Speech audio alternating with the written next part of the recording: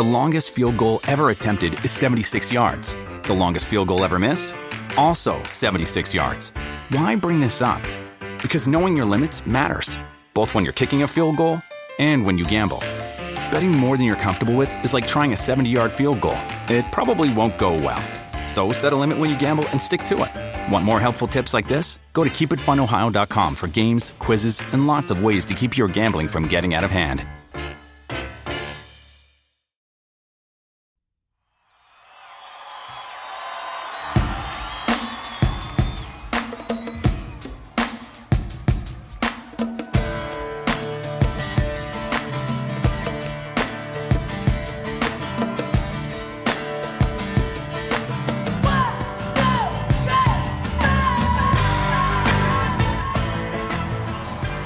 Hello and welcome to Undrafted, a Dynasty Game Theory podcast brought to you by the Undroppables.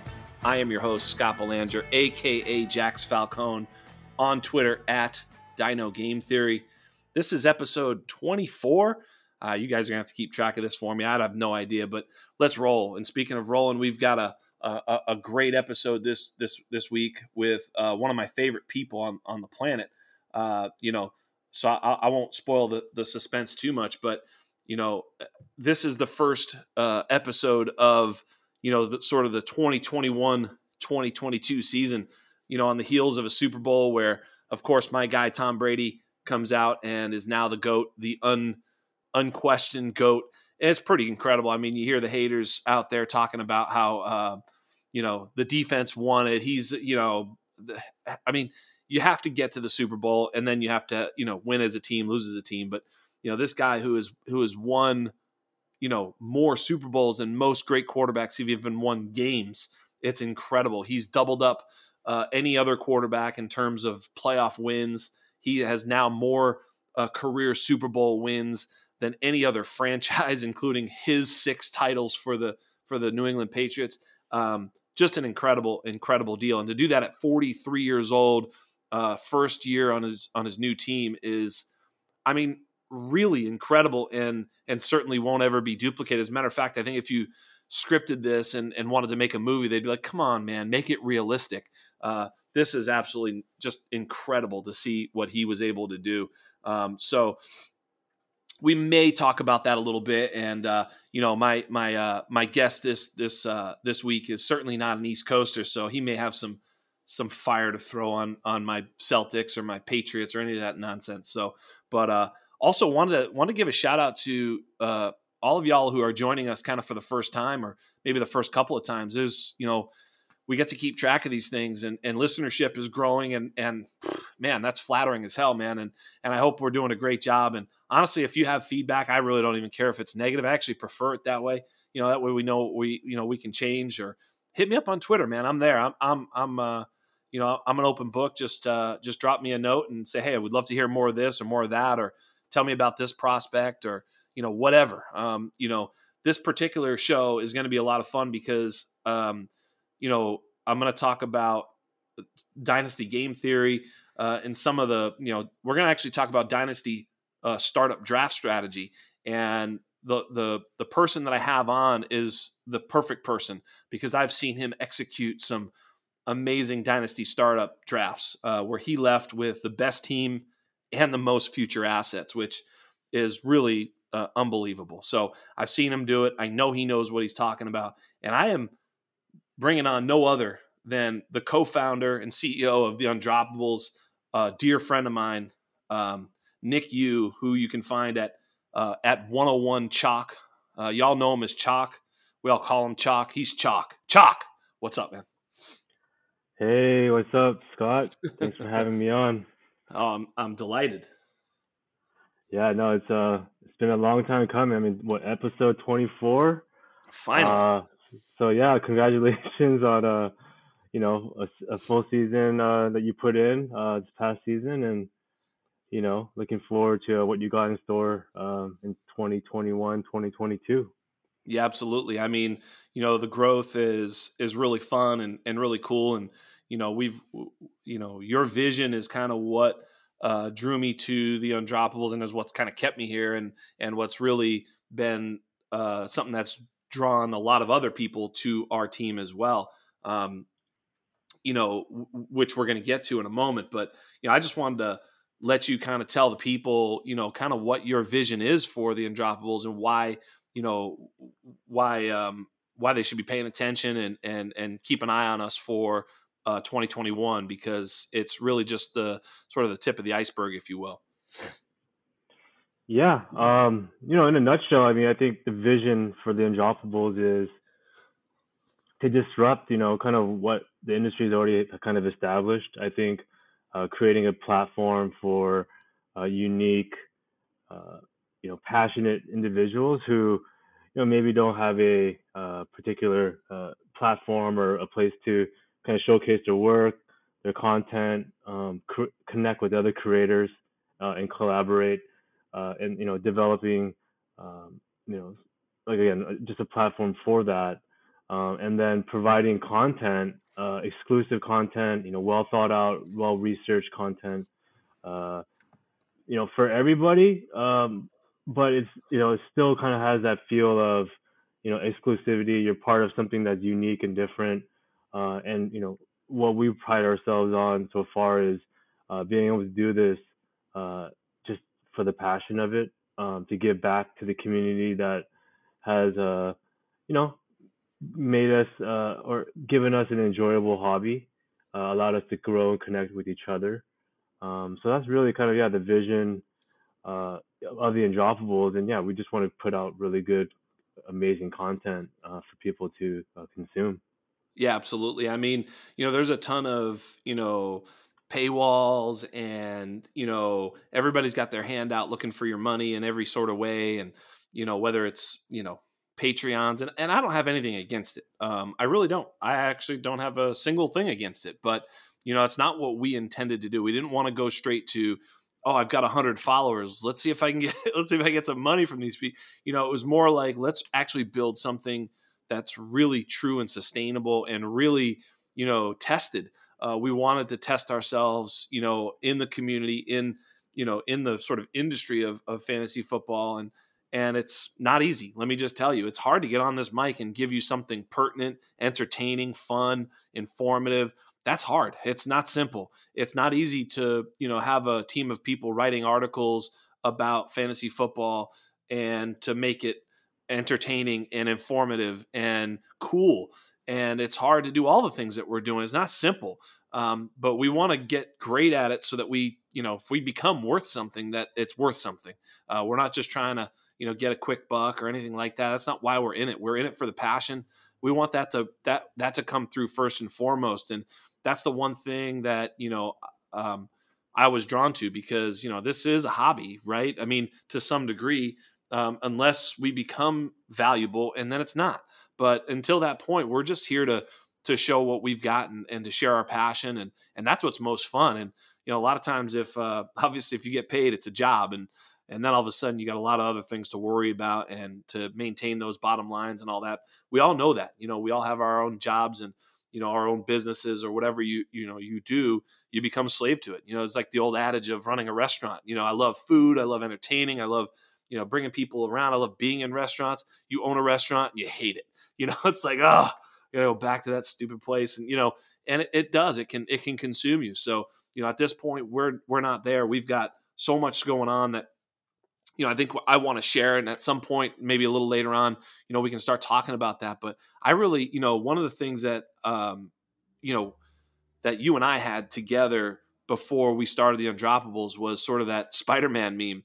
We used to laugh about it all the time because, I'd go to say something on a post here and there, replying to, which is kind of how we cut our teeth in this business was, just sort of on Twitter, seeing if we were right and see if we saw it the right way. And every time we'd bump into each other saying the same shit.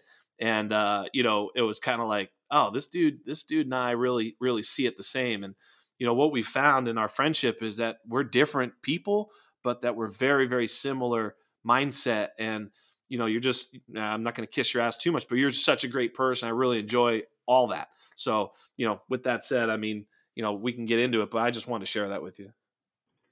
Yeah, man. No, I think appreciate that. Yeah, I mean, like you said, going back to when we first met, I mean, how we met, really was, yeah, just we'd be in those threads, you post something, or I'd, be on a post, or, we cross paths with a similar kind of thought process, or, similar takes on different, similar guys or different guys, or whatever it was. And, yeah, over time you start noticing that, hey, this guy is smart, and he challenged me to think sometimes about the game differently, even though, a lot of times we kind of came to the same conclusion, or our processes are similar. I mean, just kind of, the old adage is, iron sharpens iron, right? It just, Yes. someone like yourself, just, into the game, and has a very, very intelligent process, and I'm trying to always improve mine. I think we'll probably talk about it a little later, is, your anatomy series is, something that people actually just DM me or message me about, here and there, just saying, you know, they know that, we work together with the Undroppables, and they'll tell me, just things about the anatomy series that you've put together, and how, they're starting to mold their whole dynasty strategy and kind of framework, just kind of based off of that, and they're kind of creating their own bins of players. And so it's been great to see that. And yeah, I'm proud to know you, and, building this thing together with you and the guys. Yeah, I mean, absolutely. And it's where, excuse me, man, but it's where we find players like Antonio Gibson and Gabriel Davis. Gabriel Davis was a box checker except for draft capital. So you kind of look at it and go, hey, maybe the NFL missed. We believe he did. They did, pushing him into, round 4 instead of, probably should have been a 2 or 3 pick there, certainly in day 2 there.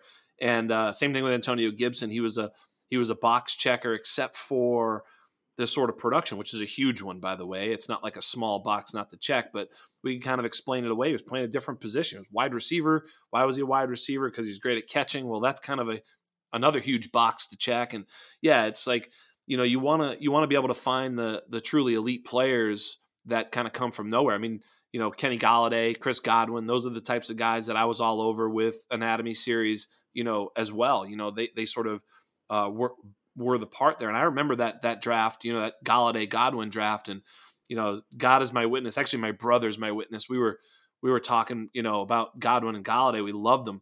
And, I think I've got some receipts too about Godwin. But besides the point, that was the John Ross sort of situation. I was like, I'm fading John Ross forever, too small, all those things, but he was a top 10 pick. And so sometimes we are smarter than the NFL. It's like, a lot of times people ask, you think you're smarter than, I don't necessarily think I'm smarter than them, but I sometimes can be. And certainly if you stick to a process, you can be. Speaking of process, that's really what I think, you and I started to play in dynasty leagues together. Excuse me. Be clearing my throat a little bit tonight. Sorry about that. But we played in dynasty leagues together. And when we first started playing, we would be sniping each other and sort of following the same, pathway to victory, even though I don't think we ever really spoke about that sort of that strategy or that process in a startup. We never, I don't think, talked about it. We just sort of blindly implemented the same process. Of course, Spider-Man meme inserted here.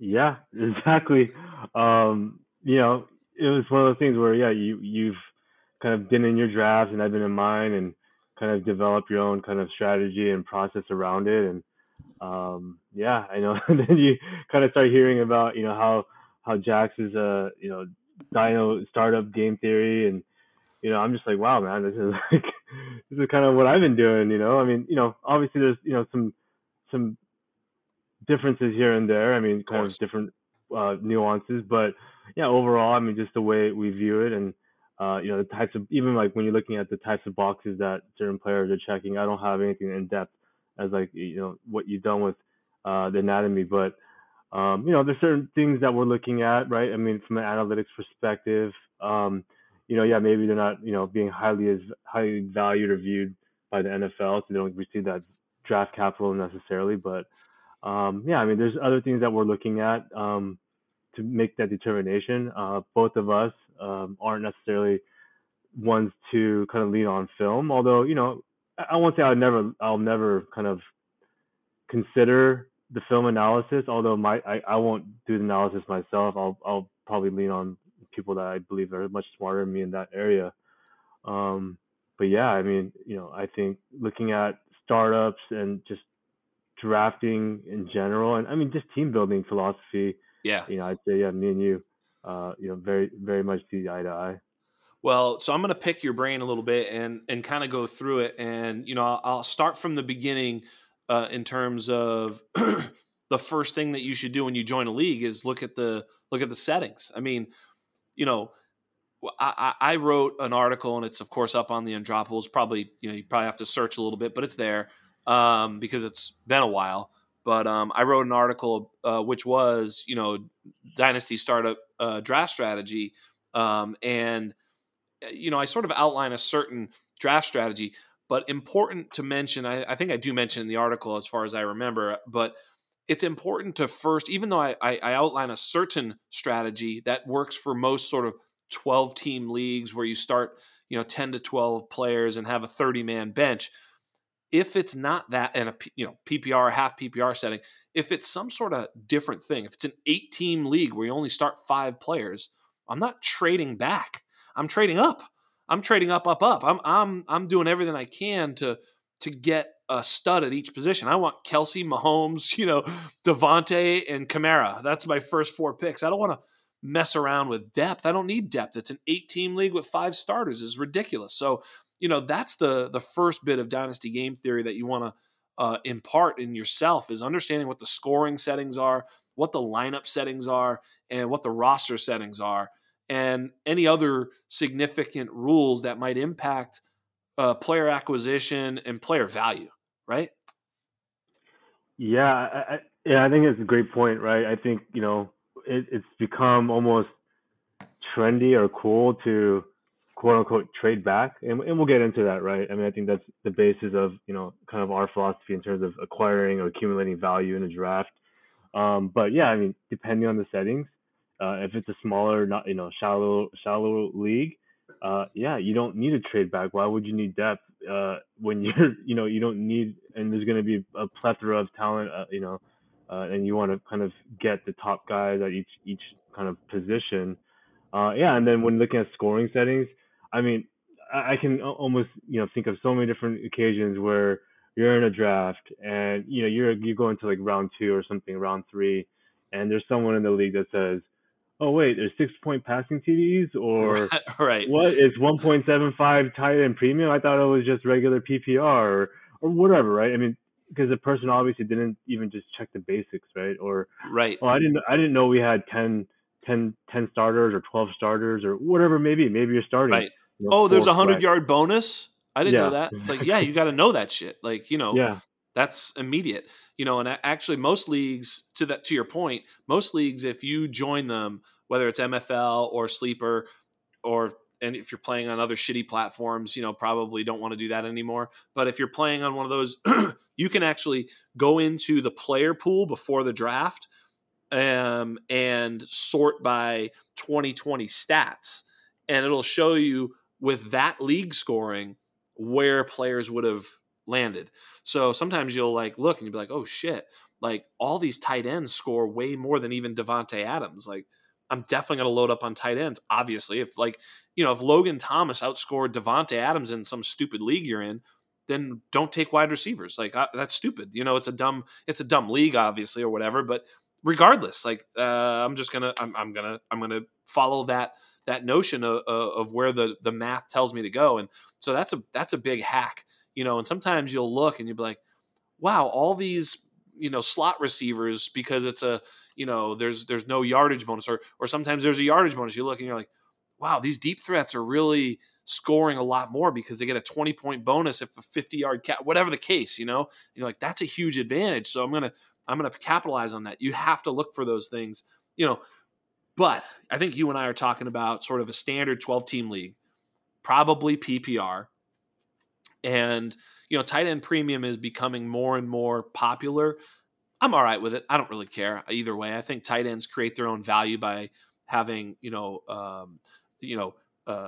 there's just a not a lot of tight ends that are good. So obviously, if you have a good one, that creates its own value right there. And if the other people in the league don't see that, then just take advantage and make it your own advantage. But using that type of a league, probably starting between 10 and 12 players, 2 running backs, 3 wide receivers, a couple flexes, a super flex, a tight end, so forth and so on. That type of standard league with maybe 25 to 35, total roster spots, 12-team league. Then in those cases, which is very, sort of industry standard, whatever you want to call it, I have a very sort of specific strategy. And I think you do too, because I've seen you implement it to perfection in one league that I'm not even going to talk about. But, right. But you left the draft. I was like, wait, you have all those players? You're going to be good. Wait, why do you have 521 first? It's like, what the fuck is going on? Yeah, it was just outstanding. But ultimately, that's it. You want to trade back.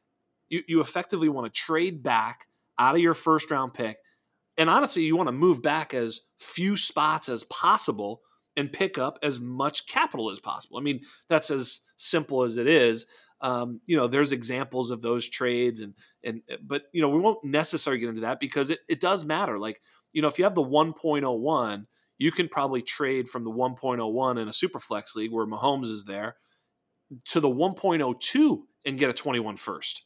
And you know what? That's probably not even crazy, because if you were trying to trade, Mahomes for Kyler Murray, you'd probably ask for a 21. Like, that's not even a crazy. So that one spot has a great amount of value. Whereas if you're trying to trade from the 104 to the 105, like, you probably don't even get anything. Like, maybe, I don't know, not very much, unless someone sees a player there. So those little steps and plateaus you have to recognize, and whether or not your opponents recognize them or not, you need to. Yep, absolutely. And yeah, I mean, it does matter where in the board or where in the first round your pick is. I mean, obviously a lot of that's going to be luck of the draw and just what happens. But it's also what you do with those picks, right? I mean, you could have, like the 107, and yeah, I mean, to move back to the 108, I mean, no one's probably going to do that. But then, so maybe you're looking at, all right, well, maybe I'll move to the, early part of the second round. So maybe you're moving back, 6, 7, 8 spots. Maybe you're not acquiring a first round pick, but you're acquiring maybe a second. Maybe you're doing a late pick, another pick swap, or instead of a rookie pick, maybe you acquire a, not, I want to say a mid round pick, but like a little bit after mid round, or it's like, I guess it's, you're looking at, round 7, 8, 9, 10, something like that. But That's if you're right. acquiring, additional startup picks, then that's also giving you more ammunition to whether it's trade that pick back and acquire even more capital, or you the flexibility to make the pick. You could trade that one away for actually rookie capital. I mean, so it's, like you said, acquiring more assets, more value, and then, and essentially, if you can start that off right, and it's usually not hard. I mean, nowadays I think more people are trying to move back out of the first, but if you're persistent, you could still get something done. And then from there, it's snowball effect, right? You get one little piece that you've gained, and then you're more or less reinvesting that into the next move back. And I think in the recent startup that you're talking about, you just did that. You moved back and you took that pick, you moved that one back a little bit more and acquired some more picks. So you took one first round pick, and you might have moved back maybe a round or two, but then now you're looking at several rookie picks, and now your picks from rounds 3, 4, 5, and 6, where I think in most startup drafts, and this year is no exception. I mean, that's where all the if you can acquire a couple picks in each of those rounds, I mean, you're so stoked. You're looking at the board, and all the values falling. People are going to be reaching for some players that maybe overperformed the season before, and then you're looking at guys like Miles Sanders and Antonio Gibson, in the fourth round. You're just picking up guys like that. So yeah, I think that's the way to go if you can. Yeah. And you pointed out, but you said one thing that I thought was pretty interesting. You said a lot of people are sort of hip to this trade back thing, and it's a little harder to do. And you know what? You're right. Why? Because we play in leagues where everybody's, I go so far as to call them experts, or at least I think they're experts, but a lot of expert leagues where these guys are like, the competition is extremely strong. And I'm sure a lot of our listeners also play in those leagues, but some of them don't. And then also some of them who do play in leagues without, they're looking for fish all over the place, right? I mean, if you're going to play, look, I always said when I played poker, I want to play with the richest guys who are the dumbest guys, right? I want to play with rich, dumb people. That's the best poker table I could ever find, right? But so same thing with Dynasty football. I mean, if you can play with some really great dudes who are dumb as a box of rocks and they want to play for a lot of money, rock on, let's do this, So a lot of our listeners are playing in sort of more casual leagues where they're putting it together with some redraft guys who they played with for years. And they're like, hey, let's get a Dynasty league together. And then, they're listening to this, they're going to kill that league, And so, yeah, it's harder to do the way that you trade in an expert league. Man, you're getting a little less value. But I will say in any 12-team league, I feel like there's always at least a couple people who want to move around. And maybe you're not going to fleece somebody, with a move back, but you're definitely going to be able to still accrue value and move back. And like you said, even if you're not getting a first, even if you're getting seconds and a couple, mid-round picks. And let me go ahead and define mid-round. In the article, I'll lay this out. In the article, let's say you're playing a super flex Dynasty league. Well, look, right now there's actually, about 10 quarterbacks you'd like to have. Everybody else is a gigantic question mark. But generally speaking, look, there's 30 starters, of course, 32, of course, to be exact, but about 30 starters. Let's just parse that down to about 20 to 25 starting quarterbacks that you'd like to have. Quarterback 1 and 2. Okay, great. So you have 20, let's just call it 25. With running backs, it's about the same number. There's 32 starting running backs. There's a couple of teams where there's not a starting running back that you'd even really want. I mean, it's a bit ugly there. And there's a couple of teams where there's more than one. All right, so let's just call that 30. Wide receivers certainly gets deeper than that. If you look at wide receivers, there's at least 60 because there's generally about 2 per team. Some have 3. Let's just call that a 75 total. If you're keeping track, you might want to write this down. But, so 25 and 75, 25 quarterbacks, 75 wide receivers, that's 100. Plus those 25, 30 running backs, let's call that 125, 30. Now you've got tight ends, another 15. It's about 150 picks, okay?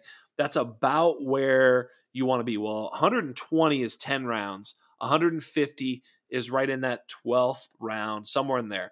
Somewhere when you get out to the 12th round is when you're going to start to see things really get like dicey. And a lot of these, drafts are 35 rounds or 25 or who knows what, right? So those are late round picks. Anything, whether there's, whether there's 45 rounds or 20 rounds, anything after 12 is starting to get a little late. And so the mid rounds that you're talking about are things that are inside of 10. And so, 10, 9, 8, 7, those are great picks because they're still high quality players. And when you're trading out of the first or out of the second or out of the third even, and moving back, sometimes guys look and be like, it's only a 10th round. I don't give a shit. It's nobody there.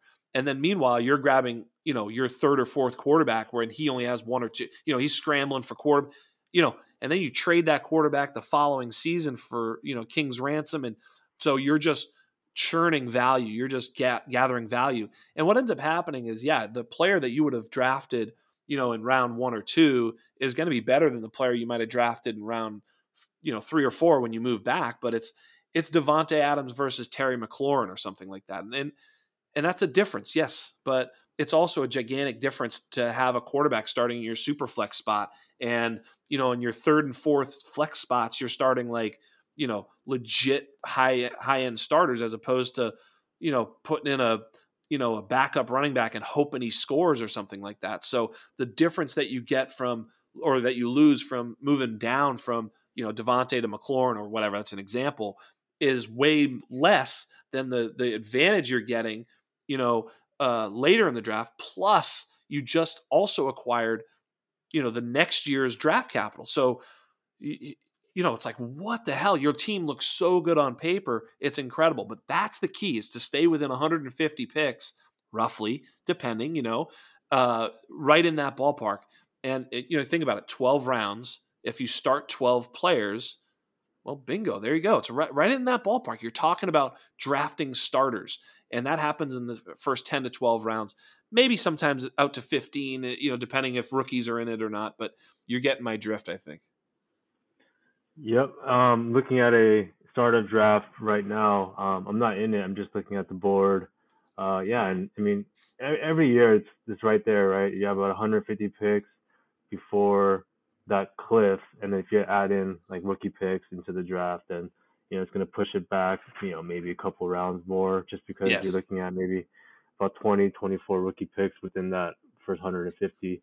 But yeah, I mean, it gets dicey every year, and you get to a certain point, you get to round 10, you're looking at the board, and you're like, Mark Ingram is like I remember Mark Ingram was staring at me every 10th or 11th round of every startup draft, and and I'm like, I don't want Mark Ingram, like, but like I think out of like the 20 times I saw him, I pressed the button on him literally once, like, and I regretted it immediately. But yeah, that's the territory you're getting into, right? An RV that you think, you hope might score, versus, yeah, I mean, I'm picking up, guys like, Chris Carson, Monty, those guys are available, kind of, I guess closer to like round 6, 7, depending on what type of format you're in. But I'd rather have those guys, than, ending up with a Mark Ingram at the tail end of his career and just hoping that he has some kind of, miraculous, season.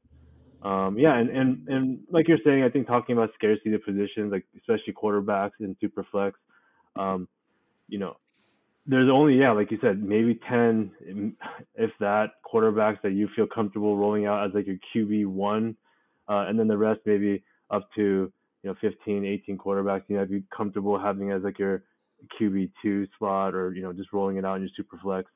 But if you're not acquiring multiple picks in rounds 3, 4, 5, 6, 7, you're not going to be able to acquire QBs. I mean, where else are you going to pick them up? I mean, you get to rounds 9, 10, and beyond, you're looking at the Darnolds, the Winstons, the Garoppolos, and you know, I was, I have several of these guys on a lot of my teams, and now looking at them, it's if I'm stuck with the startup draft getting these guys, because I wasn't drafting properly, or I was trying to chase value by moving upwards.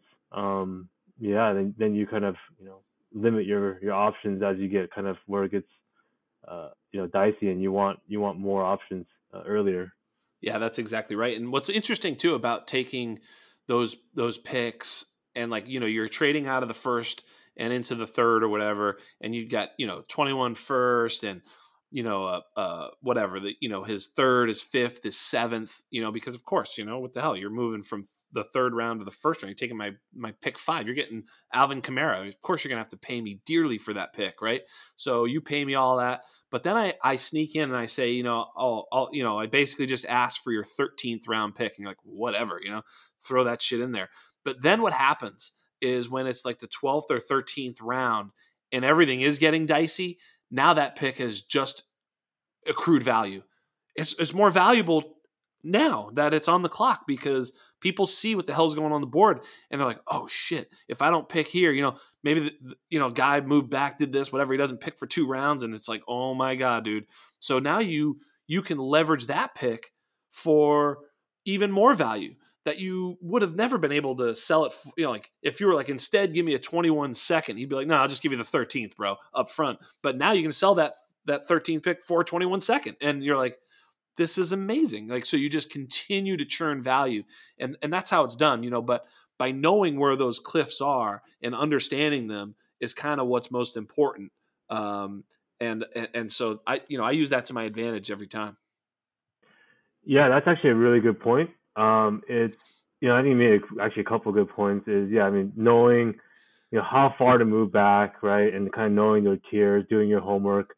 I know people throw around tiers and do this. I mean, for me, when I do a big board, um, I do positional tiers, but I also kind of have like the board tiered out in general, right? And you kind of know that, okay, there's a couple of tight ends in this range, and then from there, it's going to drop off for a couple of rounds, and I'm not going to touch tight end, right? So either I get one now, or I'm just going to have to just fade it all the way. But if you're not prepared to know when those drops are happening, when the drop from like a Noah Fant to the Hunter Henry, right? I mean, there's a teardrop there. I think. I mean, it's close, but most drafts I see is most people want Noah Fant about a round earlier than Hunter Henry, and nothing really in between them. And then from Hunter, you have like the Giuseppes and the Goddards, and they're all kind of lumped in that kind of tier together. But knowing when, if you're going to target tight end, all right, well, this is my last chance. I'll drop to round 8, and I need to just stay there. So preparation is key in that regard. And then the other thing is, if I'm in round 1 and like we were talking about, everyone's trying to move back, and that's the whole name of the game. What I see a lot is, and it doesn't work, is, and I'm guilty of this all the time. I'm holding 108, and I'll say, oh, I want to move back to the early second only, right? I only want to move back a couple of spots, but I want something for it. Think about it. If you're playing with sharps, no one's gonna pay you to move up 4 or 5 spots when they're probably doing tiers too. It Right. only makes sense for them if the move is significant. So it's a round 1 to round 3 drop. So I'm moving back 2 rounds. Then you can start asking for, like you said, like a 3, a 5, and a 7, and I'll give you, my 1, and I'll give you a 10 or something back, or maybe not a 10, but a 12 or whatever, and you're moving something, 8 rounds up by moving about a couple rounds, and you gain another pick on top of that.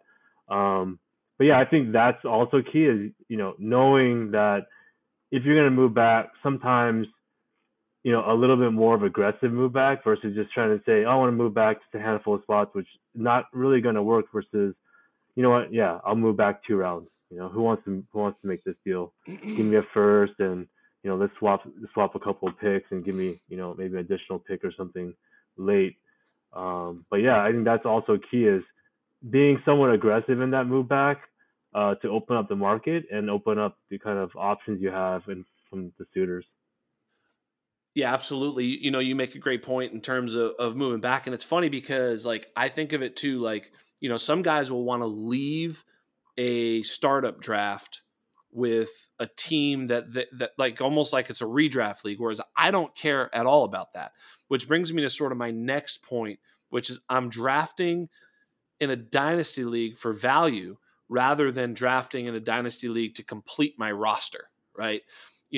And that's why I'm willing to trade away the pick that could be Alvin Kamara or Dalvin Cook in that first round, not because I don't want them on my team. I realize that having one of those players in general on your team makes your team more likely to win. I get that. I'm totally hip to that. So if you have to win year 1, I don't know, maybe trading back isn't the best move. I get that. Like I see that. Although I've done it a couple times, and like you've done it too, where you've traded back, done that whole thing, this whole strategy of, and I'm going to have Ryan McDowell on, in a couple weeks. I'm not exactly sure which week, but that's pretty exciting. Little name drop there. Love Ryan. He's the godfather, the man. But he sort of coined that productive struggle, which is, I think, pretty similar to what you and I are talking about. However, I don't necessarily need to struggle too much. Sometimes I think I'm gonna, and then I'm ended up in the Super Bowl in year 1. You're like, and then I still have these first round picks next year. So I guess what I'm getting at is, in a redraft league, you're drafting for fantasy points. That's it. That year, fantasy point. I'm trying to maximize the amount of fantasy points in my starting lineup. That's it. Whereas in a dynasty league, that's not it. That is not what I'm doing. I'm drafting for maximum future value. That's what I'm trying to do. I'm trying to pick the guy that's going to appreciate over time, that's going to be worth more in 6 minutes or 6 months or 6 years than he is today. And I'm looking to do that over and over again, so much so that my team is so much more valuable in terms of, coins. If I were to exchange them in, I have more value than any other team. And in doing so, I can then acquire Dalvin Cook when my team is ready to go, which you saw me do in a league this year, where I spent, I think, 3 first-round picks for Alvin Kamara to make a Super Bowl run. Well, that obviously was a pretty good idea. The dude scored 6 touchdowns in whatever week it was. That's the guy you want to go for to buoy a stretch run. But you don't want to do, he doesn't do you any good if you're 7-9 or whatever, 500 record, not making the playoffs and not winning shit and drafting, in the middle. I mean, it just doesn't do any good for you. You either want to, be going for it or, gaining value until you are ready to win that thing. I hope that made sense. Yeah, it does, and it did, and it reminds me of a conversation you actually had with our buddy Mike Liu on your podcast, several episodes ago, talking about contending and non-contending, and what to do with teams that are in kind of outside that, maybe that top 5 or top 6 teams, mid-season. But yeah, I mean, I think it's you build a team, you draft a team to, I mean, in my mind, in a startup, to acquire or increase in value over the next 2 years, 3 years maybe max, but really in a 2-year time frame. And then you're looking at, I want to gain assets for the future while building a nice core that's productive now, but what I do believe is they're going to be more productive in the next couple of years. Now, just going to continue to be better and better, and obviously when they're producing better on the field, they're increasing in value. And once you feel like you're in that top echelon of teams in your league, and then now referencing back to that episode is, then you use that draft capital you've accumulated during those startup drafts and those trade backs, and you've had that luxury now, right? Because maybe the startup draft was 2 years ago and you acquired some 21 picks, and I see you do this all the time, where you'll get a 2021 first, and then come rookie draft time, you'll have 3 or 4 of those, and maybe your team's already stocked up. Like, you don't need to use all that. So you're gonna say, you'll be on the clock and you'll say, hey, I'll trade this 108 for 2 of your 2022 first. And the guy's right salivating at the mouth because he just wants to make a pick. He wants to pick Devontae Smith right now at 108 or whatever it is, and he's just like, oh, I'll do it. And you're like, okay, and whatever it is, maybe the next season is not as highly prized as this year. So the guy's like, oh, I'll just sell those off now and worry about it later. And you're like, okay, fine. So now you have 2 dart throws, and you just doubled up whatever you had there. And then come next year, now you can make a pick. You can trade that. You can actually take those 2 picks and now add 1 more on top and go get a Dalvin Cook. So yeah, I mean, I think that's exactly what we're talking about, is you have flexibility, and then when you feel like you're ready to really make a run at it, you just dip in there and you're like, well, shoot, I have, literally, and this is not even exaggerating, you have 8-9 picks in the rookie draft. You don't need 8-9 picks. I mean, your team's already, pretty stocked. Maybe it's not fully stacked to the brim where you're like gonna dominate, but yeah, you're pretty good. You don't need 9 rookie picks that year.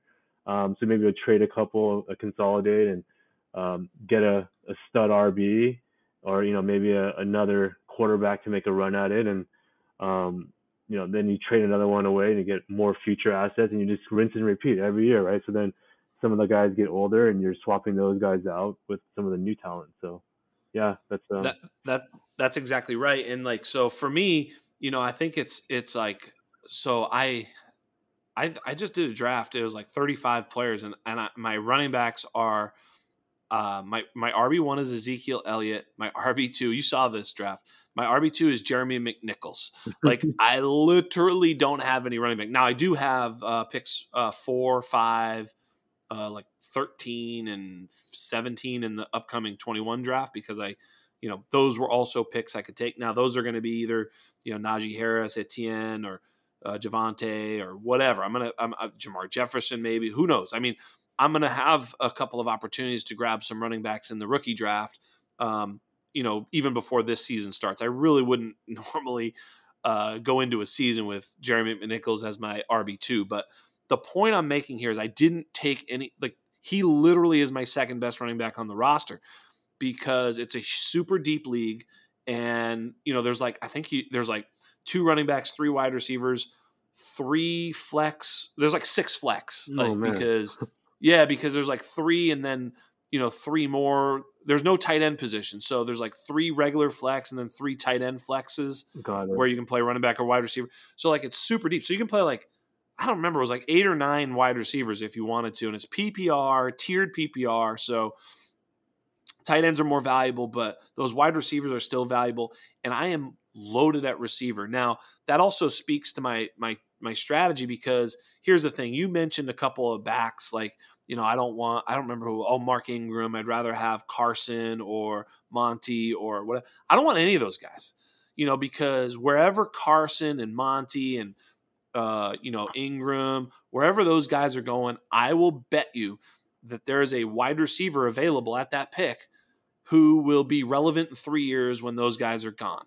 Like, because Carson's not going to be, I mean, maybe he will, but you look at the track record, like Todd Gurley, David Johnson, Lev Bell, all those guys are like 28, 29. Todd Gurley's like 26. Like, these guys were studs. They were the top 3. They were probably the top 6 picks in a startup draft like 3 years ago. They're dead. They're like not even relevant. They're dead. And that's going to happen to all the running backs all the time. They're not special cases. This is what happens. Where wide receivers, like right now, CeeDee Lamb, or you pick the running back in this class, and Justin Jefferson, or you pick the running back in their class, who's going to be more valuable?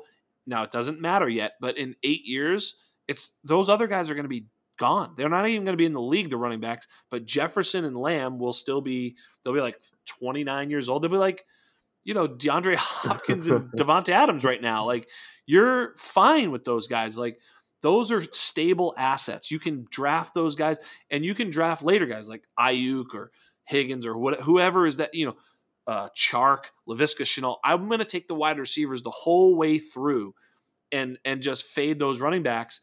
The only reason I need running backs, you want to be trading those running backs. Obviously on any team that dominates, you generally look and you're like, oh, dude, look, I have Kamara, Barkley, and Cook or whatever. Of course you do. Yeah, you need those to win. I'm not disagreeing with that. But if you draft all those guys and you don't have any depth at wide receiver, you may not win, because even though you have those guys, your team isn't complete. But your team is going to be probably shit in like 3 years, unless you properly trade them. But I would always just rather load that up with wide receivers, things that are going to be worthwhile for a long period of time, and then just try and nab running backs in the draft, or trade, rookie picks for stud backs, So for me, it's that simple. Like, when my team is like knocking on the door, I'll make a purchase, and I'll purchase a running back. Yeah. But I don't want those running backs sitting on my roster, because they're just like Todd Gurley and David Johnson and Lev Bell, all these here today, gone tomorrow. And one of the reasons that they're volatile is, yes, the position is more demanding physically, whereas you can kind of, maybe get by with a little guile as a wide receiver, where you're certainly getting by with that as a running back. You need some pop, some juice as a running back. But one other thing that I say all the time, I think I've said it on this pod a few times, if not once, is CeeDee Lamb went to Dallas. Amari Cooper was still a stud. Justin Jefferson went to Minnesota. Thielen had a great year, and Jefferson was a legend. There's room for more than one receiver. But in running backs, Kerryon Johnson was murdered by DeAndre Swift. He was. Now, if those were wide receivers, you'd be like, oh, yeah, the Kerryon and Swift, they're both good. But they're not. I mean, they are, but it doesn't matter how good Kerryon is or isn't. If he doesn't play, he can't score points. And that's what happens to running backs. They get eviscerated by younger, better talent, and then they're gone. But wide receivers can hold on. Marvin Jones, think about how valuable Marvin Jones has been. He's played with Kenny Golladay, and really, if he was a running back, he would have had a 2-year career. Yeah, it's so true. Marvin Jones is such a great example. Like last season, I was willing to give up a second to acquire Marvin Jones, just to get him as my, my flex, get him my Right. flex. I'll pay a second round rookie pick, just to get on my team. And then you tell me, give me a second for, somebody like a running back, I'd probably say no, I don't want to do that, or it's not enough, or whatever it is. But yeah, I think wide receivers hold their value much longer, like you said, and that's something I've started to learn more and more the more I've played. Is you get enamored, and yeah, that you can't win a league without at least one stud running back, if not a couple, to really kind of carry you the way. Um, but yeah, it's a fickle window, and if you're not ready to roll, what's the point of having a Christian McCaffrey or Saquon Barkley, and it's going to take you, at least a couple of seasons to get up and running, and maybe start looking at making a run. When you can just move those guys now, get more assets that you can actually grow with, and then when you're ready to rock, then you have that additional assets to go and reacquire the new hot item, right? I mean, a couple of years ago it was, you know, Barkley, and now you can everybody wants Jonathan Taylor, right? In a couple of years, it's gonna be the next guy. Um, so yeah, I mean, I think you're absolutely right in terms of how you want to construct your roster. I mean, for me personally, looking at the way the QB landscape has been going, and I've always been a big proponent of QB, especially the way format I play is like 6 point touchdown, passing touchdowns. Um, you know, I like having a really good QB versus a really good running back, right? I can build around a QB, get some good receivers. Give me a T Higgins, give me Ayuk, and those are the kind of guys I'm building around now. Are the receivers like Higgins and Ayuk, guys like that. Cortland Sutton's another guy that I like a lot. Yeah, I'm with you on Sutton too. I mean, I thought he was ready to break out, and we'll see if Denver gets a quarterback to throw it to him. But yeah, those are my 2 cents, man. And it's not the only way. I wouldn't go out here and say, hey, look, this is the only way to build a team, because it's 100% not. That I will also tell you, because I've played with guys who play it the complete opposite, and they're not wrong. They're literally not wrong. It's just, if you ask me how do I be consistently competitive for the longest period of time, which is kind of what Dynasty is. That's it. You just want to, and then don't be afraid to make trades, to keep it going. Like you said, I mean, I can tell you a league where I had, I was the defending champ, and I had the 102 and the 106. And that was the Saquon draft. And I wanted, Geis really bad. Geis is one of my favorite players. You know this. I mean, so coming out, he was even more. I mean, obviously now it's easy to say, oh, what's so good about Geis? Well, coming out, he was like, he was such a fun prospect, like incredible fun prospect.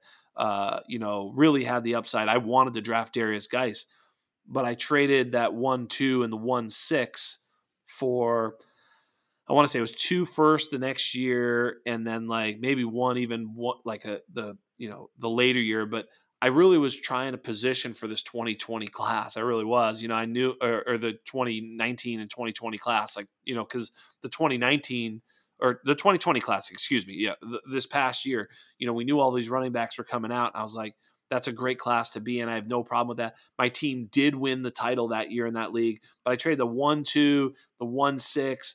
For future first. Plus, I also got like a second that year, so I'm like didn't really go that far down. I don't remember who I took with that second. I'd have to look, but my arch nemesis in that league drafted Darius Geis and Royce Freeman with those 2 picks, and they weren't bad picks at the time. I was like, he's set, man. He's got 2 stud running backs coming in, and one busted out, and the other one, obviously is Darius Geis, who's just an enigma at this point. But even that whole class, it was Kerryon Johnson, Ronald Jones, Sony Michel.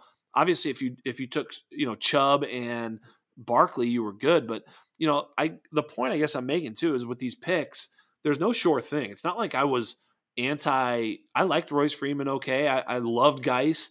Michel was pretty cool. I loved Chubb. Obviously everybody loved Barkley, but like, I didn't like Ronald Jones, but all that didn't matter. It's like, no matter who you liked, it was kind of like, you just missed.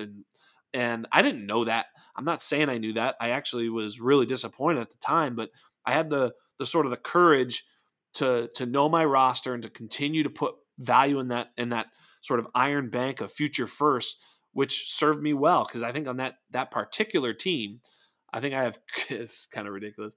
I have Barkley, Kamara, Cook, but I also have Dobbins, Akers, and JT. Right? Because I kept pushing and pushing forward, and then all of a sudden I had these 3 firsts in this awesome draft, and I was like, click, click, click. It was just like, boom. I think it's Akers, Akers, Dobbins, and JT. It's just like, holy smokes. So, it took the patience to get there, and sometimes that's where it's just value. If you can get that right deal, it works for you in understanding your team. Honestly, if I didn't have some stud running backs, I think I had Dalvin. I don't think I had Saquon at the time. I traded for him when he was hurt, but I think I had Gurley. I had Gurley and Kamara and Cook, and it was like, I don't need a running back. Why am I? I'm going to draft Geis. He's going to sit on the bench. I might as well make that type of trade. And these are the types of things that you have to be ready to do based off of what your roster looks like. Yep. No, I agree. It really matters. Yep. Roster construction and yeah, I absolutely agree. Yeah.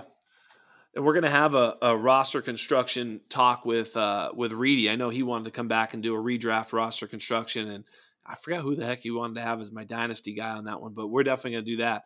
That's going to be a lot of fun. But, one thing I think, that you'd mentioned was the anatomy series. And now I might as well touch on that just briefly. But, one thing that, with the anatomy of a running back or wide receiver, tight end or quarterback, I got to, you did send me a couple of those DMs where dudes are like, I'm building my entire, thing off this. And it's like, it's very flattering. I would say don't build anything off of any single thing.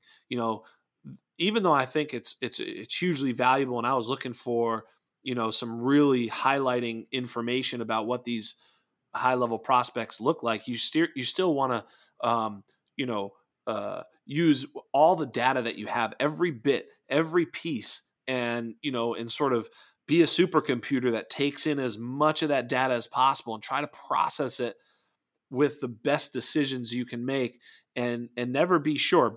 I wrote this down the other day. I was like, be ready to be wrong, right? Like, be ready to be wrong. Like, which means like I'll give you an example. You'll like this one, Chalk. Henry Ruggs right now. Like, I was fading Henry Ruggs. I didn't draft him anywhere. I have 0 Henry Ruggs. Like, literally not a single share anywhere in any team at all. Orphans, nowhere.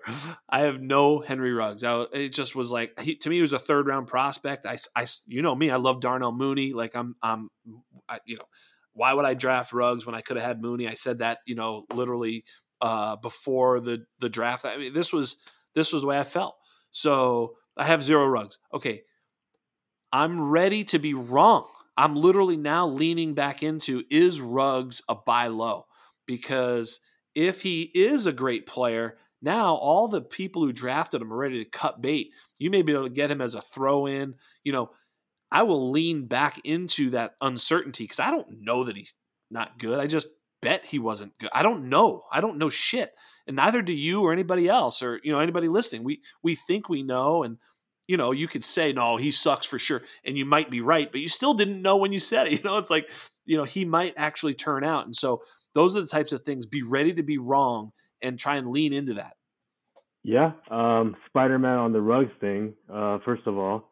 But yeah, I started, I always, I started to look at it more, but yeah, I mean, one thing I'm always doing now is, looking at the guys, whether I like them or not, right? Even if I like somebody, it's be ready to be wrong. And, if this guy's peaking in value right now, or it perceived value seems very high, and I like him a lot. I mean, is he going to sustain this, or is he going to meet that expectation? I think just an example I've been kind of going through right now is like Jalen Hurts. Like, I like Jalen Hurts. I liked him as a prospect. I thought he was intriguing. He was Konami, and I think he has, potential. But the way he's being valued and perceived right now, it's pretty high. And I'm ready to be wrong that, maybe he's not going to be as good as, we think he is or we hope he's going to be. So if I can trade him at a very high point and get maximum value at what I think right now, I'll be ready to be wrong. Like maybe he isn't as good as I thought. So I'll be able to just move Right. him there. I mean, that's kind of reverse example, or the other way, right? But Like it's a good one. yeah, or the Henry Yeah. Ruggs example. Yeah, I've actually been thinking about Henry Ruggs myself. Like I really didn't like him at all, but a lot of people that are smart or considered smart, they like them. So maybe they're right and I'm wrong. And hey, look, like the name of the game is if you can get 50% right, you're doing okay, and anything above that, I mean, you're probably making some money. Um, but yeah, I mean, looking at that, maybe there is an acquisition point for someone like Ruggs or guys that you weren't fans of. I mean, I think Montgomery was an example of last year. I didn't get any of them. I still didn't like him, but yeah, it was be ready to be wrong, and I kind of had a feeling with Cohen being out that yeah, there's a possibility that Monty will be better um, than I think or I advertise all of my timeline, and just gotta be ready to be wrong. I think that's a great one. Well, it's funny you brought up Monty because I swear to God, if you hadn't mentioned it and stopped talking, I was going to say just like me and you with Monty and Sanders, right? Yeah. Another guest I'm going to have on in the coming weeks now is Angelo, and me, you, and Angelo. I mean, obviously we teamed up on him. We were both Team Sanders. He was Team Monty, but we weren't thinking this guy's an idiot. We were thinking, Angelo. We were thinking I think he's wrong. So we're going to argue the point, and actually by arguing, you tend to find out more about your position as well as the other person's position, and you go, huh, and you start to think about it. If you're not considering that you might be wrong, you're going to miss all of your opportunities to either get off a guy that you were wrong about or get on a guy that you were wrong about the other way, and that can cost you.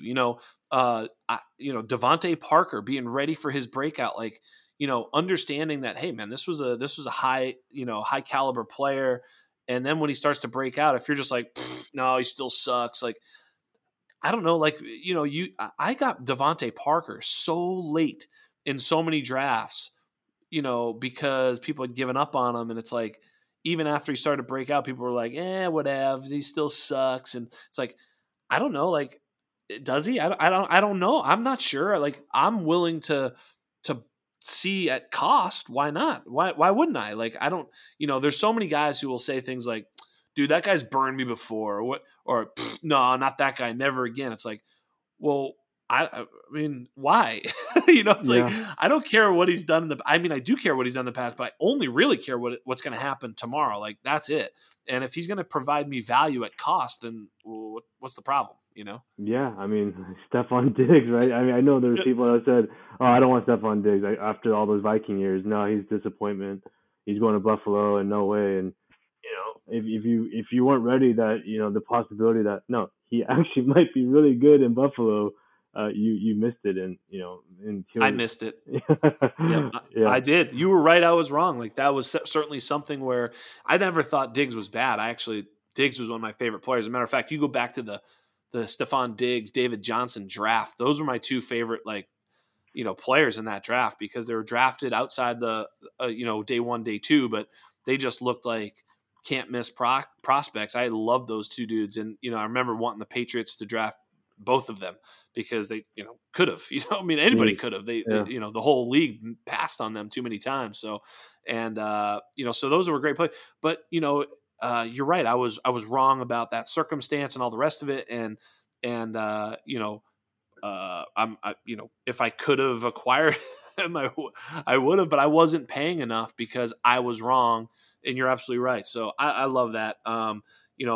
Speaking of being wrong, we certainly weren't wrong when we brought on some new members. I got to give you the chance to tell the people I am so excited. One of my past guests, Chris Robin, who you guys might remember, Detroit Beastie. He's such a good dude. I mean, I actually hadn't talked to him. I'd only known him on Twitter before that interaction, and having him on the pod was like a breath of fresh air. I mean, he was so prepared. He was so like energetic and articulate and like knowledgeable. and fun and engaging and kind and generous. Like I was like, dude, this and the work he put in just to be on my show was like overwhelming. And he knew his DFS stuff. We did touch on his DFS work. He sort of admits what he doesn't know. Well, lo and behold, Chris Robin, the DFS master, Detroit Beastie, is on our team at the Undroppables. I am so thrilled. You know, there's some guys I've brought on and sort of influenced onto this team, and you know, he's right there at the top, man. I mean, I am so glad to be working with this guy, and maybe you can speak to him and, of course, introduce one other person that we brought in that's super exciting as well. Yeah, Beastie has been a great addition. I'm so excited to have him join us in covering the DFS side of things. Yeah, he came highly recommended by yourself, among some others. And when Term and I spoke with them, I mean, this guy came in suit and tie to the Zoom interview just to, really make a really good impression on us. And really excited about Chris. Also, really excited about adding um, IDP Flea, the Fleester.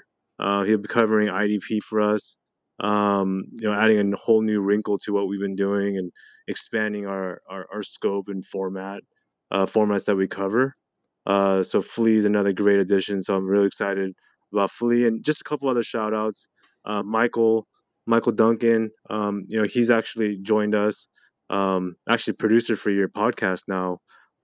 So yeah, a shout out to Michael and Don Mega, who is now Yeah. producing some of our video content, our hype videos, and really building out our YouTube with Tommy. So yeah, I mean, real big shout out to all those guys adding to our team, and I feel like we have a full squad now. The all 22, and I feel like this year, we're really primed for a great run.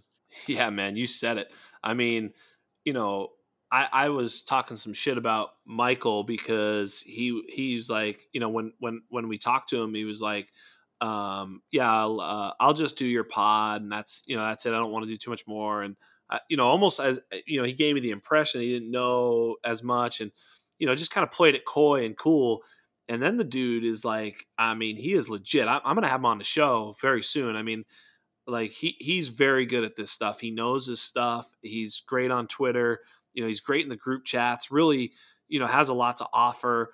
Don Mega is amazing. Like I had interacted with him. I didn't know he was this skilled in terms of what he can provide for us on the YouTube channel, which is kind of coming together now. We really needed help there because if you have me do it, it's basically just no, I'm joking. We're in trouble if I'm in charge of that shit.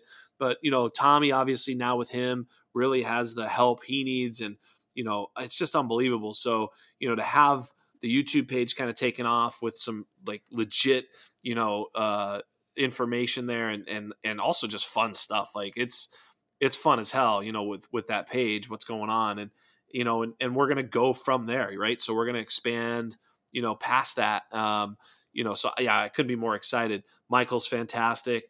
IDP, obviously just having some IDP content, we're not going to say that we're the leader in IDP because we, brought on one person, but we're going to go there. I mean, what's interesting about that too, is that actually Detroit Beastie's another IDP guy. So, having those two guys sort of work together, sort of two new guys coming on, and yeah, it's just amazing. So we are growing, and these guys are like legit, high quality people who are going to bring content. So, if you're, whatever you're looking for, whether it's IDP, DFS, I even just tweeted today about DFS hockey.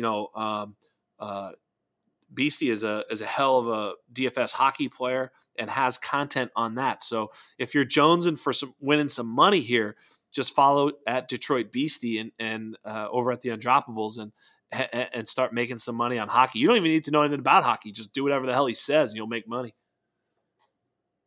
Yeah, I mean, that's what he was telling us. I mean, he has nice formula down after all the years he's put in. I mean, I think he's put in almost a decade into DFS. Yeah, so I'm excited to make Yeah. some money with Beastie myself, man. Just throw a little bit of cash in, and screw all the stock shit, man. I'm gonna go with something that I know, which is fantasy football. That's awesome. And, I mean, and so we have all that going on at the same time, obviously, term, you've heard me mention it so many times. The unscripted pod should be back. I think they're recording this week, if not next week. I think they're jonesing to get back on the mic. The Super Bowl special last year, we kind of had them out there, but the unscripted pod is great. It's a great source for, dynasty talk, but also like just football talk. These guys really break down the comings and goings of the league and put it to actionable information. I miss their pod because it helps me get, sort of my head on straight with what the hell's going on in the league. Like they're really, ear to the ground. They're really good. The Unmatched pod is a lot of fun. Obviously, Dave Marchand doing that, which is, I'm sure we'll be back. I think he did his final show for the Super Bowl, which was a lot of fun. Tommy Moe with his podcast, which is the 2-on-1 fantasy network that he had, which is basically now part of the Undroppables network. But Tommy's 2-on-1 show, they've been doing a lot of unsung heroes, and unsung heroes is kind of that offensive line talk, defensive line talk, a lot of line talk. And I will tell you, Brad Wire joins him there. So you got Tommy and Brad as well as others. Dukes shows up on there, I think, sometimes, and some of the other guys. But if we just go to Brad Wire and his offensive line breakdowns and unsung heroes, it sounds like a bunch of nonsense. Oh, what the hell do I need to know about offensive line? Well, how about the Kansas City Tampa Bay Super Bowl? If that doesn't show you everything that you need to know about why line play matters. Now that's a glaring one. That one was clear, but as it turned out, we probably should have been more actionable on that information because the Tampa Bay front was dope. Kansas City's offensive line, not dope, and it was the difference in the game. And so when you talk about why we have offensive line rankings, why we invest so much of our time and energy talking about it and bringing it to the forefront, it's because it matters. It doesn't, you're not going to draft a tackle in your dynasty draft, and you're probably not going to change who you draft based on offensive line, maybe a little, but week to week, matchups, all these things, that's where you win on the margins. And having dudes who know what the hell they're talking about, like Brad Wire, Tommy, etc., it really is going to help you become a better player. And that's all found at one spot right here at the Undroppables. And, that speaking of that Kansas City Tampa, game, we should probably get to that, eh, Chuck? Yeah, the greatest game in history. I mean, kind of. Yeah, I mean, if you look at just just put it in perspective. I mean, Tom Brady's career. I mean, I'm just an instant stan of Tom Brady now. Finally appreciating his greatness. Um, but yeah, I mean, just the game itself. Watching a team actually stop that Chiefs juggernaut offense, like actually stopping them, in a prime time. I mean, the biggest game of all games. Um, and then Tom, I mean, just rising to the occasion. People are hating. Oh, he didn't win the game. The defense did. I mean, he made the plays though. I mean, he made the throws, and the guys made the catches, and that's what it comes down to. I don't know if many people know, but yeah, I'm a Tampa fan. I'm not a bandwagon guy. I've been a Tampa fan through many years, a couple of decades of terror and, and torment. We did have another Super Bowl victory against the Raiders, but it's been quite some time, and it was great to see that. I enjoyed the game. I don't think most people probably did from a casual standpoint, but great defense, and just kind of tying it back to IDP. I know Flea had mentioned this on his timeline that Devin White is the 101 in IDP now formats in terms of defensive players, and that put a smile on my face just to see that today. Yeah, absolutely. I mean, I play in a little bit of IDP here and there. I play one. I think I've mentioned on the pod that 32 team league that I should have won. I didn't win it. I did make it to the semifinals, and I'm a little bit hurt. It took the highest scoring week in the league history so far to beat me in semis. So I'm not bitter though. I mean, or am I? Maybe I am bitter. Sound pretty bitter. But anyway, I'm joking. But IDP is a lot of fun once you start to get into it a little bit. It's a lot for me. So just to keep track of it, it's not that easy, but it's a lot of fun. But Tom Brady and Patrick Mahomes. I mean, Patrick Mahomes. By the way, did you see the throw he made where he was like tripped and he was like upside down, like almost he was literally flying through the air and like threw it somehow, but he was on the 30. Like it wasn't like he pitched it into the end zone. He was on the 30. Like that's a pretty decent throw for like a regular human. Not an NFL quarterback, I know, but like if you're standing on the 30 and you're like you try to zip it to the end zone, let me tell you, it's a for real throw. He was airborne, fall. I mean, that throw, and he hits his player in the face mask. I think it was Darrell Williams, right? Like I was like, Yeah. that was the greatest play I've ever seen. And if he catches that football, I think it's the greatest NFL throw I have ever seen. Yeah, no, that throw was amazing. I mean, yeah, he was parallel with the ground and somehow still has the perfect motion. Like, like physically, like How is that possible? Like physically, like your shoulder, like your rotator, like how is that possible? Yeah, and then that throw, Right. 30 yards, like I mean more than 30 yards, right? He was on the 30, and then so 32 yards or so, 30, whatever, and yeah, I mean on the money, on on the literally on the nose, um, just ridiculous. It made no sense. I literally still can't figure it out. Like I hope all our listeners, like especially I know our listener, like I see the demographics. You guys are young. Go out in the backyard, and literally try and do that. Like jump in the air, parallel to the ground, and throw the football. You won't be able to hit shit. You're not going to hit anything. You're not going to throw it at It's going to be a comedy. It's not even a thing. And he did it in the Super Bowl and put it on the fucking dot. Like it doesn't even. I honestly, I don't even know how to process that throw. It was absolutely out of control. So Mahomes was outstanding, really, in my book. I mean, I thought the coaching was pretty bad. I mean, obviously they were dealing with, I think there was a distraction with Andy Reid's kid, and I don't know. There was just a lot there, losing the offensive tackle. They weren't game planning well. It's really kind of an ugly game for them. I mean, I said it on the pod. I was like, Kansas City scores 30 every game, and they didn't even score a touchdown. So, you can say what you will about like Tampa's D. They played outstanding. I said that on the pod too. I said it's very possible that the Tampa defense is the unit that wins the game in this game. And it sure was, but I thought Kansas City left a lot on the field, game management, time management, obviously a couple picks, penalties, it's just, there was a lot of culmination. And then Brady was perfect, didn't make a mistake, basically was perfect. I mean, he was 21 to 29, I think, but, just did everything he needed to do to win the game. Most of his stuff came in the first half.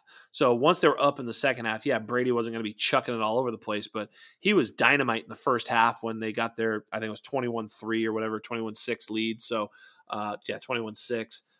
So, I mean, at the end of the day, he was that good and they deserved to win. It was a lot of fun being a Pats fan to watch, Tom at 43 go hoist that trophy with Gronk and that team's kind of cool. I mean, Mike Evans, Godwin, Antonio Brown won a Super Bowl. Like this is just some crazy shit was happening there. Yeah, no, it was. I mean, for somewhat of an uneventful game, it was some crazy stuff happened. The Mahomes play and just I mean, and then seeing playoff Lenny come alive. I mean, it's so awesome to see Lenny and some of the nuanced parts of the game. The defense, the offensive line, Kansas City offensive line, like you mentioned. I mean, Brady had a perfect game, but he had that interception that got called back. He kind of lucked out on that one. Sure, that's true. But yeah, I mean, overall good game, and I think that one hit his player first though, or something like that, didn't it? Wasn't it like tipped or some Yeah, I think shit? it was a tip. Yeah. But in any event, you make a good point, and we're going to be talking about it going forward. As Leonard Fournette, he looked really good. I mean, pretty soon we're gonna, this undrafted pod is going to be talking a little bit about these free agents and where they're going to go, and pay attention, because I think Fournette could have a role wherever he ends up. I don't know if it's going to be in Tampa. You're a Tampa fan. I know that you're kind of a little bit connected to this. What the hell do you think? Do you think Fournette? I can't get a read on what the hell they're going to do with Leonard Fournette. Is what I'm asking. Yeah, I don't know. I mean, I think he's gonna be too expensive, to be honest, right? Like, I don't know the Right. Tampa cap situation off the top of my head, but he's gonna be too expensive for them. I mean, Godwin's a free agent, right? I mean, I think maybe he's Godwin. I mean, Antonio Brown is a free agent. In terms of the running game, and we still have Rojo under contract. Keyshawn Vaughn obviously didn't do much, but he's a cheap option. And knowing Arians, I know he likes the vets and stuff, but I mean, Rojo was he was okay. I mean, he was serviceable. He did pretty well. I mean, first part of the season, I think he just missed 1,000 yards, and Fournette doesn't seem like he's gonna stick in Tampa just because of cost and the market. Although I would love to see him back. I don't see it. I think he earned himself at least a part of at least a solid role, right, in the backfield. Yeah, I think so. At least the 1B, if not a 1A in the backfield. So. Well, I thank you for coming on. I think we're probably going to cook it here. We had some technical difficulties on this damn pod. If you didn't hear it from your chair here, Mr. Customer, then that's great, because we were scrambling with some internet connections, some other stuff. So we struggled through this one. Hopefully it sounded good, man. Because I thought we did a great job, at least laying out the Dynasty startup strategy and things like that. I had a lot of fun with you. I love you, brother. You're the man, and I'm just so happy that we're doing this together. Yeah, man. Thanks for having me on. It's been great, man. Catching up, talking football, talking strategy, and yeah. Of course, when we get together, it's gonna be a fun night behind the scenes too. So, no, good times, good memories, and yeah, we'll catch up again soon. Absolutely. So I gotta say, on behalf of everybody here at the Undroppables, on behalf of Nick, Chalk, you can find him at 101 Chalk. Obviously just follow us all at the Undroppables. But on behalf of everybody at the Undroppables, on behalf of Michael and everybody, Mathic, we've got some exciting stuff coming next week too. Mathic and Michael are going to be doing some player interviews. We got some players we're going to be showcasing on the show. So that's really exciting. So look forward to that. But on behalf of all of us here at Undrafted and at the Undroppables, I'm out. Thank you so much. Later on.